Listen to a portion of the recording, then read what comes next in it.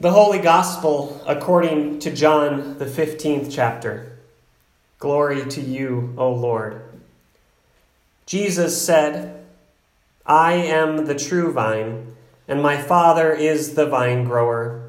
My Father removes every branch in me that bears no fruit. Every branch that bears fruit, my Father prunes to make it bear more fruit. You have already been cleansed by the word that I have spoken to you. Abide in me as I abide in you. Just as the branch cannot bear fruit by itself unless it abides in the vine, neither can you unless you abide in me.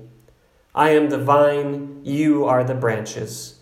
Those who abide in me and I in them bear much fruit, because apart from me you can do nothing. Whoever does not abide in me is thrown away like a branch and withers. Such branches are gathered, thrown into the fire, and burned. If you abide in me, and my words abide in you, ask for whatever you wish, and it will be done for you. My Father is glorified by this, that you bear much fruit, and become my disciples. The Gospel of the Lord. Praise to you, O Christ.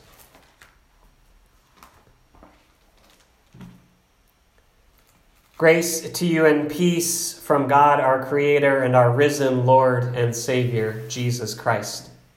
Amen. I don't know about you all, but imagining ourselves as branches interconnected to one another through a central vine, it's a bit more difficult when we aren't together in person. Today's gospel story is a part of what's known as Jesus' farewell discourse from the Gospel of John. In fact, we've been hearing bits and pieces of that discourse during this Easter season because it was what the disciples heard that very first Easter after Jesus' resurrection. And today we hear Jesus speaking yet again through metaphor about something very important, although not something as complicated as his metaphors can sometimes be. What is that something? Summed up in one word, friends: love. Love that is that immovable, unchanging, unconditional thing that connects us to our God and to one another. Whether we worship and interact as a Christian community in person or online, love is present. God is present. Love is shared and received. Love is lived out. Love is greater than anything you might imagine that could disconnect us from our Lord Jesus, our strong vine. And it may be harder to feel, to observe, and to live out in this online format, but that doesn't mean that it isn't there for us to receive and to share. Even if our internet gives out, if we are disconnected literally because our internet gives out, which is a real possibility, love is still there. Our connectedness is still there. If anything, just like for the disciples in this story today, everything that we have been through in this more than a year of pandemic that has cut us off from the rest of the world, from each other, it has helped us realize all the more of our necessity of connection to God through Christ, and through Christ to one another. You see, all of our readings today exhibit deeply relational imagery. That there is not only a mutual interdependence between believers as the body of Christ, but also between God and the body of believers. It brings great comfort and affirmation for this pastor to know how much emphasis our Savior put in his ministry and his preaching on the importance of relationships. Because you see, I am a deeply relational person myself when it comes to ministry. And the limits of this pandemic to the traditional ways that I minister in relationships has been really dismaying to me. And honestly, I've noticed how much it's changed me too, both in a ministerial way but also a social way.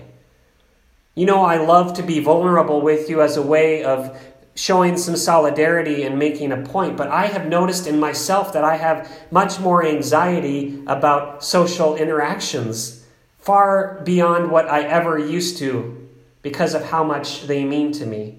And it's not just because I'm worried about getting sick or my very vulnerable son getting sick. That's part of it, yes, but also I just have anxiety because it's so unfamiliar.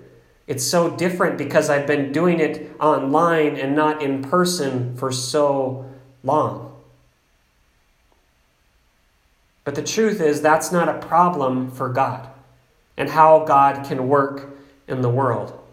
Yes, it's an obstacle within myself to doing relational ministry in the ways that Jesus is calling us to. Because we can do relational ministry in new and different ways. And what are those new ways? Well, even after more than a year of ministry of online, offline, in-person, I'm still trying to figure that out. And I'm always open to suggestions. But Lord knows we all spend way too much time in Zoom meetings or Microsoft Teams meetings or the like. Even though such a gathering wouldn't be work, it wouldn't feel as organic and natural as the real thing. We can all agree. I don't know why, but the idea came to mind this past week, as archaic and maybe juvenile as it sounds. What if we did something like pen pals? Write letters to one another that we send through the mail. Yes, we could send an email, but let's do something fun like write letters to each other. Maybe it sounds pathetic to some of you, but perhaps to others it sounds fun and offbeat, a fun and offbeat way of staying connected. If you're up for it, let me know. I'd be happy to be a pen pal for you. Even keeping the feeling of connectedness to faith, to Jesus during this time can be difficult. But we should feel a sense of solidarity in this regard with those first disciples. They too felt disconnected with Jesus because of their circumstances. So they learned quickly that their effort to stay connected with one another and the growing church was their way of remaining connected to Jesus. And the same is true for us. We can remain connected to Jesus through our Christian community, even if online. And I hope you remember, and I hope that you agree that although worshiping online is not our preference, it was what we have chosen to do during this time to keep those most vulnerable among us safe and well. In fact, many of you might feel, and especially those not here, that this online worship feels too artificial. I get that. But the fact is, it doesn't matter how we gather. Yes, the effects it has on us may differ, but the meaning is the same. Love is always the same, whether our community is online or in person, however we meet. And remember, dear friends, there is nothing virtual about how we worship and be community, Christian community in this way. I'm grateful to Ivana, who reminded me of that early on in the pandemic when I was having a hard time with the idea of online worship. And I was advertising this worship at first as virtual worship. There is nothing artificial. There is nothing virtual about Christ present, love present with us now. It is how we do what we can to show one another that love matters.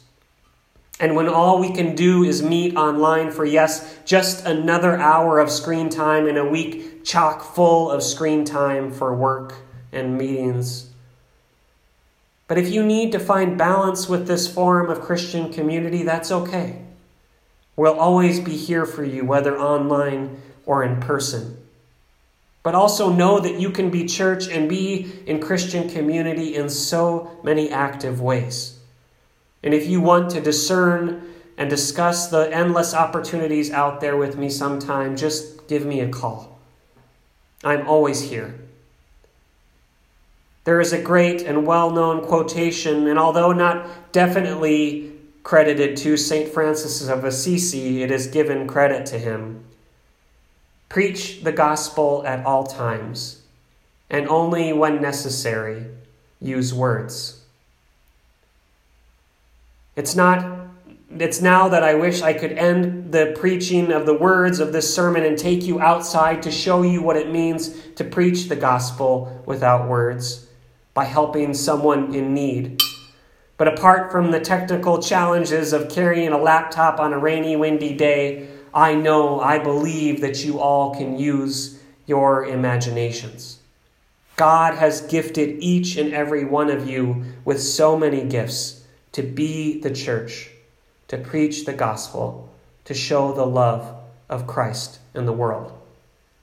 So, dear friends, go and do these things to the glory of our God. Amen.